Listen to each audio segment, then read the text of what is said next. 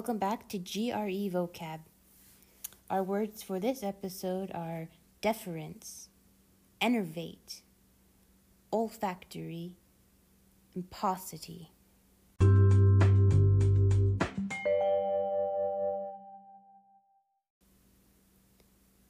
Deference is a noun.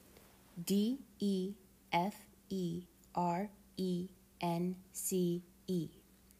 It means humble submission or respect. She addressed him with deference because of his age. Enervate is a verb. E-N-E-R-V-A-T-E. Enervate. To cause someone to feel drained of energy or vitality, to weaken. The heat enervated us all. Some cool background on this word. It's from a Latin word, which means out of nervous. So the prefix E is a variant of the prefix EX, which means out of.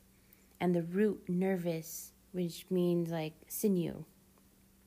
So this word enervate literally means weakened by extraction of the sinew. I thought that was interesting. Moving on, olfactory is an adjective. O-L-F-A-C-T-O-R-Y.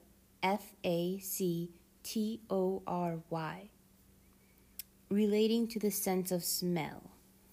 And see, in a sentence, we could use it like this. The olfactory organs detect odors. Okay, our last word. Paucity. P-A-U-C-I-T-Y. Paucity. It's a noun. It means the presence of something in small or insufficient quantities. Scarcity. Her notes had paucity of information. All right, we're going to review the words from last episode. Didactic. Intended to teach or instruct.